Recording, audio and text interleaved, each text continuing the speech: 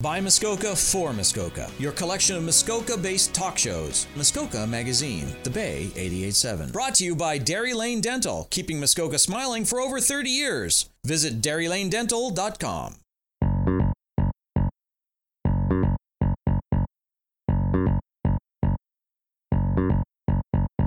OMG. I have an idea. You have an idea? We are Not So Straight Talk.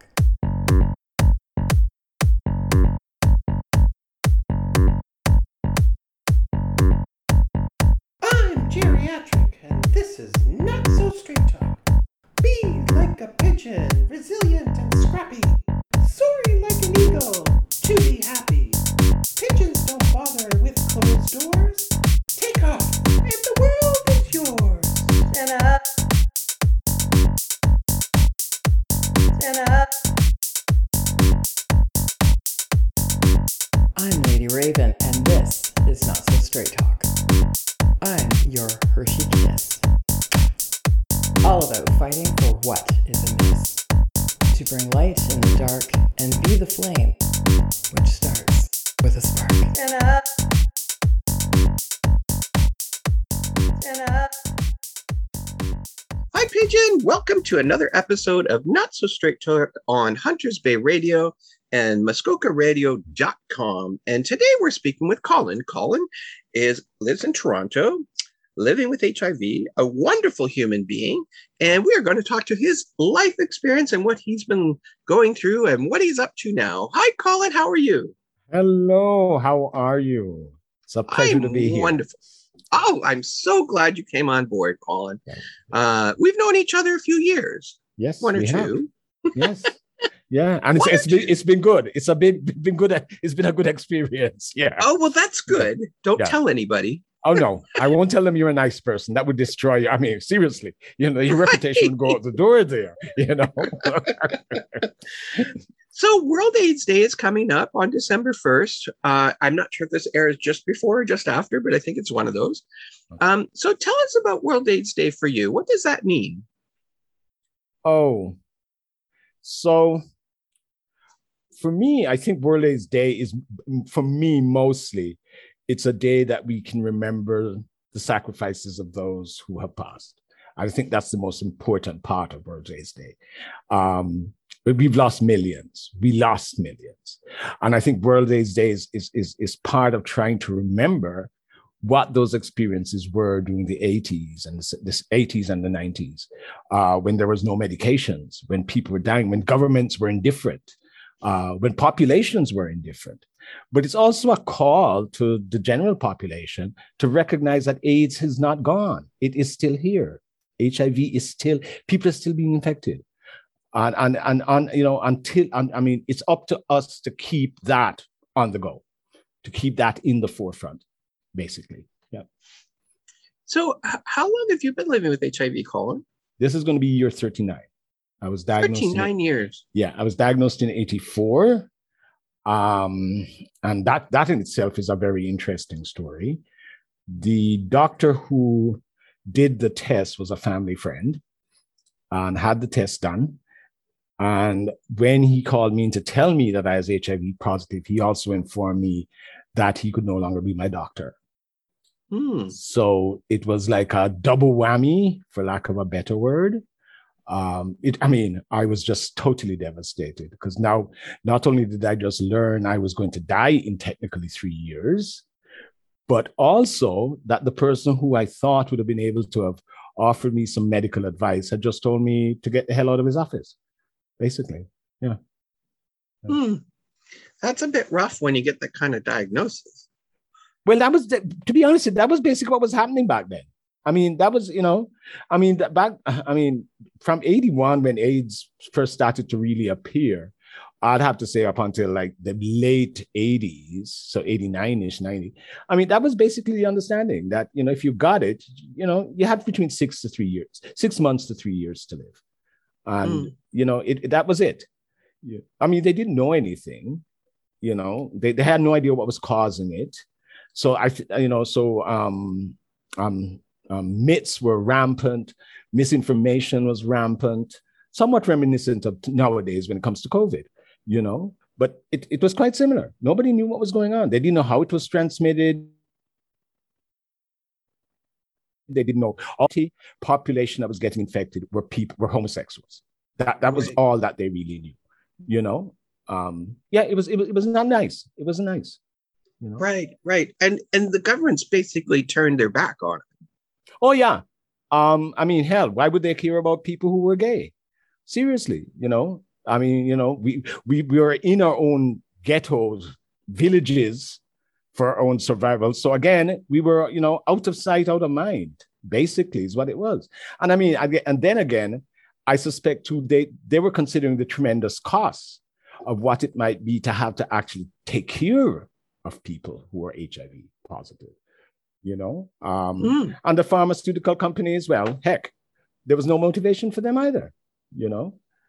But all of that led to what became HIV activism. You know, groups like ACT UP in New York, you know, groups in Canada, groups around the world, you know, people marching, you know, the AIDS quilt, you know, and that was what made the change. It wasn't that government sat back and said, oh, we need to do something. It was grassroots activism, you know, and basically embarrassing them in so many ways. You know? And then families started to get affected, you know, because their children were dying. So you had that, and the ball just kept rolling after that. And then with the addition of big names like Elizabeth Taylor and Rock Hudson, who I think really in many ways changed the face of HIV activism, being one of the early stars, movie stars who actually came out and acknowledged he was HIV positive. I think that also helped in changing everything, the dynamic, you know? Yeah. Yeah. So what's the biggest thing that you remember of those times? The deaths and the not seeing people for a while and knowing why they had disappeared. Because I mean, we were, you know, the gay community is a small community, but it's also a large community. I don't know if the people can understand what I mean by that. You know, the bars we went to, you know, you ran into the same people, you saw the same faces over time. So I think that was part of it. You know, you just saw that people were missing, people who you know, you'd see, what happened to so-and-so? And then there were the phone calls telling you that they were not, at that time, it was the Wesley Hospital that people went into Toronto in the early ages for HIV care. And I lost a couple of friends there. But that was part of it. Then, of course, there was I'm going to call it the camouflaging, because people were trying to cover up the rashes, the thrush, you know, the weight loss. So you had people who were wearing 2 or 3 pants or three sweatpants to cover up the fact that they were losing weight. In the middle of summer, you saw people wearing scarves, not because they were trying to affect, you know, this beautiful dress. It was because they were covering up rashes, you know, creams on their skins, because again, the rashes, you know, the world is devastating, because, you know, you never knew. And that was the other thing, the uncertainty, because you did not know who was be the next person who you found out had succumbed to this illness, you know. And especially for the African, Caribbean, and Black populations, you know, I think it really hit us really, I don't want to say, it really impacted us more, I think, than the general population, because our mechanisms for keeping abreast of things were private house parties. Well, the people who used to host those house parties, they were the ones that died. So there was no longer that safe space for us to go to find information, you know, and that was terrible. It was, you know, I mean, I think I personally put all the Colgate kids through university, the amount of mouthwash I was buying and toothpaste, just to try to prevent thrush, because we did not know what it was, you know. And I'm sure I wasn't the only person who was trying their own homemade, you know, methods to you know. But again, until it was discovered that the virus was transmitted through sex and blood work, You know, there were people were afraid to sit at, hold hands, kiss. So all those sorts of interconnections that we used to have were also gone. You know, you couldn't hug somebody now, even if you knew they had HIV, even if you knew they had AIDS, because it was called AIDS back then, grade AIDS. You couldn't hug them because you didn't know whether hugging them would bring it on. So there was all of that, going on. It was. I think the words I would use would be scary, saddening, sickening, frustration, and just almost a loss of hope, because you really did not know. I mean, I know they've had pictures and television shows who have tried to capture what it was like in the 80s. And I tried watching a couple of them. I tried watching, I think it's called It's a Sin. And I got as far as, I think, maybe 15 minutes into the show, because that's all I could deal with. It just brought back flooded me with so many memories of so many friends that I have had that are definitely no longer here, not in the least. So during the demonstrations, what were the police engagements like during all that time? Oh, the police were out there in riot gear half the time. They were there to stop us. It was not friendly. I mean, some of the things I took place in, there was definitely quite a bit of I wouldn't say rock throwing, but water throwing, and violent connections with the police. I mean, let's be honest. The police are there to maintain the order of being healthy, wealthy, white, and wise, and all the rest of that shit. You know what I mean? The W's.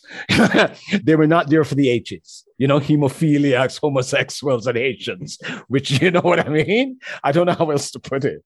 But no. But I mean, and I think also because the police were there in authoritarian role, they also, I mean, there were times when they arrived dressed. I mean, you'd have thought that these people were going into outer space the way they were dressed. You know what I mean?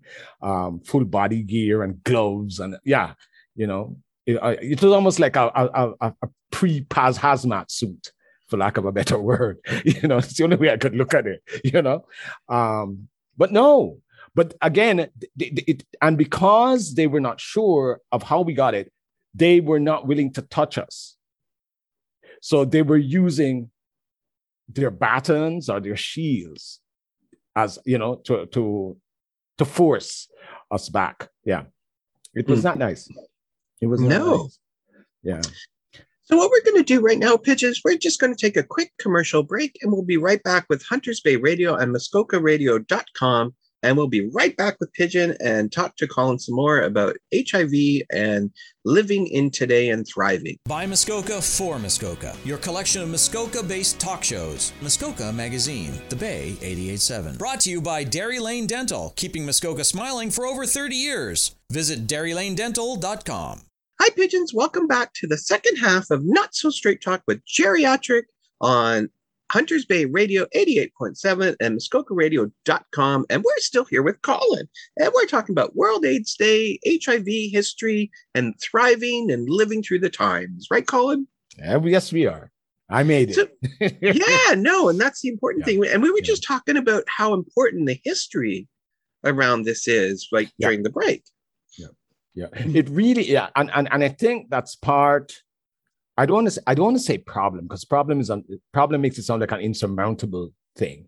But I think part of the challenge is that, and don't get me wrong, the younger generation and the general population has very little idea about the history of AIDS.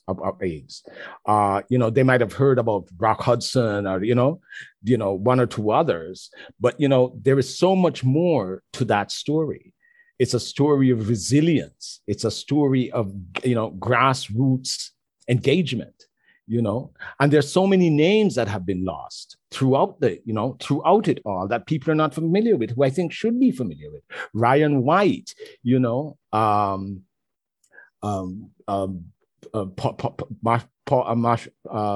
what's her name? Marsha. Marsha. What was the other lady? I'm just trying to remember who else there was. But yeah, there's so many other names, Elizabeth Taylor, Michael Jordan, all of those people. And then, there are Canadians as well who are quite involved. And we need to find a way, because this is not just an HIV education. It's also part of the gay movement as well, because both were intertwined in so many ways. So I really think it's important that people, there are great movies out there. I can't watch them, but you can. They're great movies, they're great documentaries. There's some amazing books. I know Netflix has done some amazing stuff right now online. And yeah, I think it's important for people to understand what happened and why it happened and how we've changed it. Now we're living, and that's due to one amazing medication, and those medications have also benefited everybody else, because the gene therapies that were learned, throughout using and, trying to find HIV medications. A lot of that is what helped to create the COVID vaccine. But people don't know all of this sort of stuff, So those elements, our fight has benefited a majority of people who are not aware of it. We were the ones who started questioning doctors, because of the bad medications we were getting, the original AZT, which was just a toxic element, And one of the things I really feel is that I think AZT was prescribed incorrectly, because I was getting the same amount as a guy who was twice my size. How does that make sense? But these were the learning processes that we had to go through, So I think, it's what's helped us today. Yes.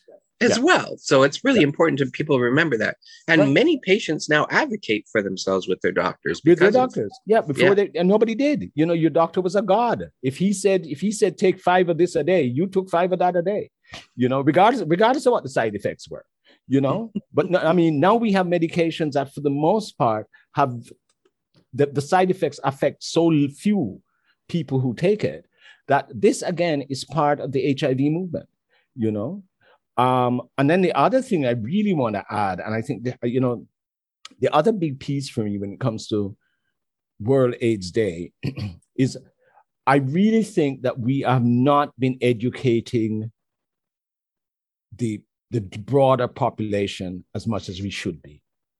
As people who are HIV positive with our organizations called ASOs, AIDS Service Organizations, we tend to be gatekeepers within our own communities. And we share a lot of what we have learned only within ourselves. I go to meetings and it's the same people I see at conferences. You know what I mean? The last mass educational HIV campaign was done in 1989. Okay. It's no wonder then why we have people who still feel that you can get HIV from shaking hands or sitting on a toilet. Which is ridiculous, And if we think that people are going to go online to search this stuff, we are so misgotten, really, really.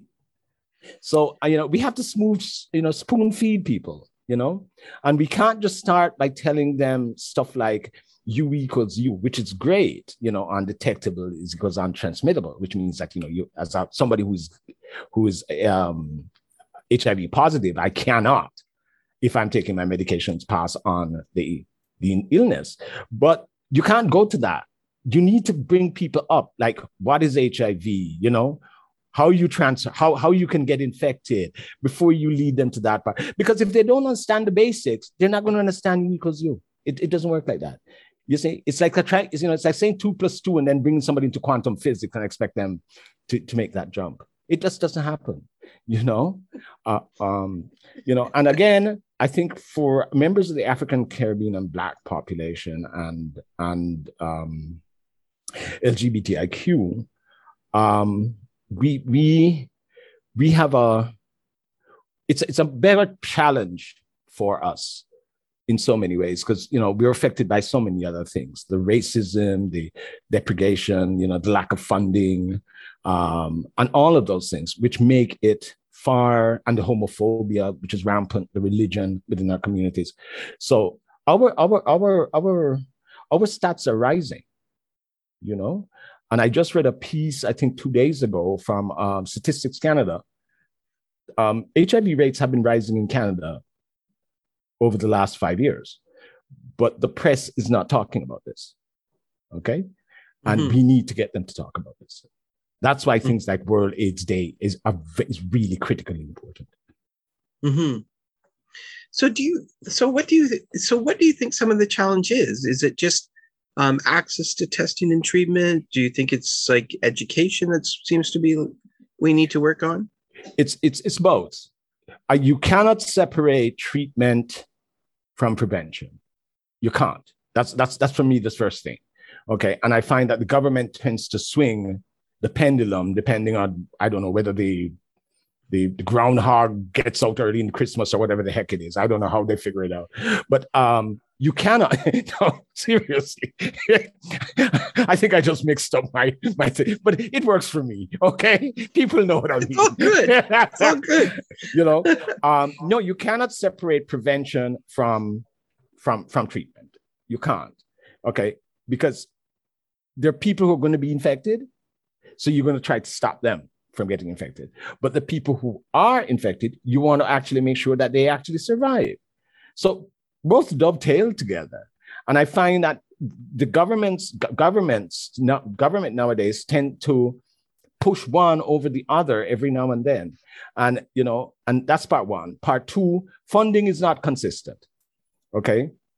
You'll get funding for a project and they'll give you 2 years of funding to hire this, that.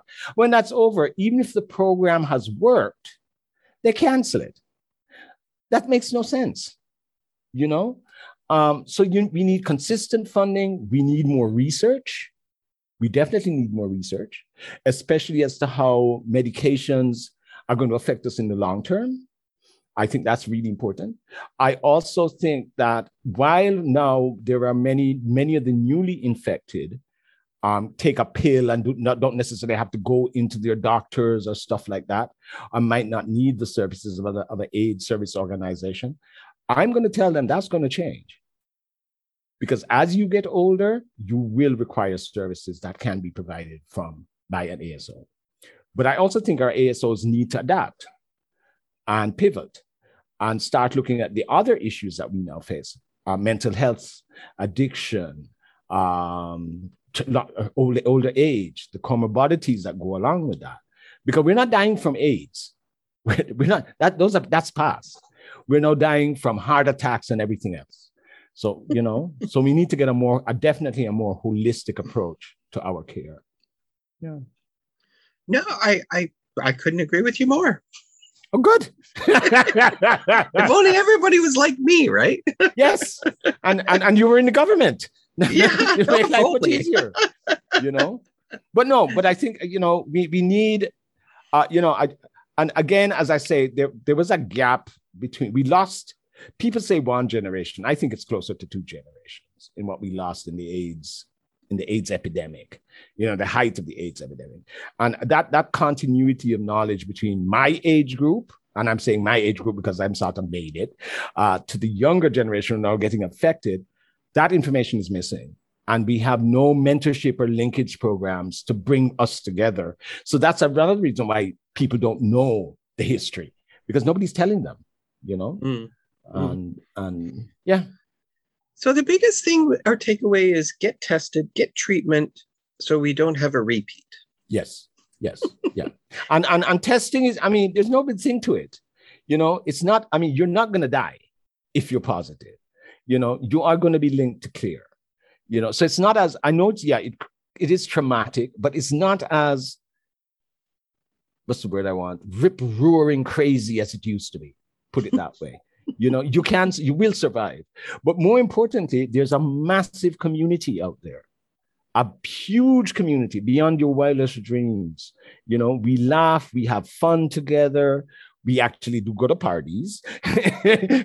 We hold great conferences, and we're not just local and national, we're international and we're huge, And I think it's important because we also bring a friend of mine actually once told me, really amazing. He said prior to him being HIV positive, he really had no idea about dealing with Black people or other people of other cultures. He says HIV brought him into that because that's who he's talking to, and he says, what a wealth of knowledge it has brought him.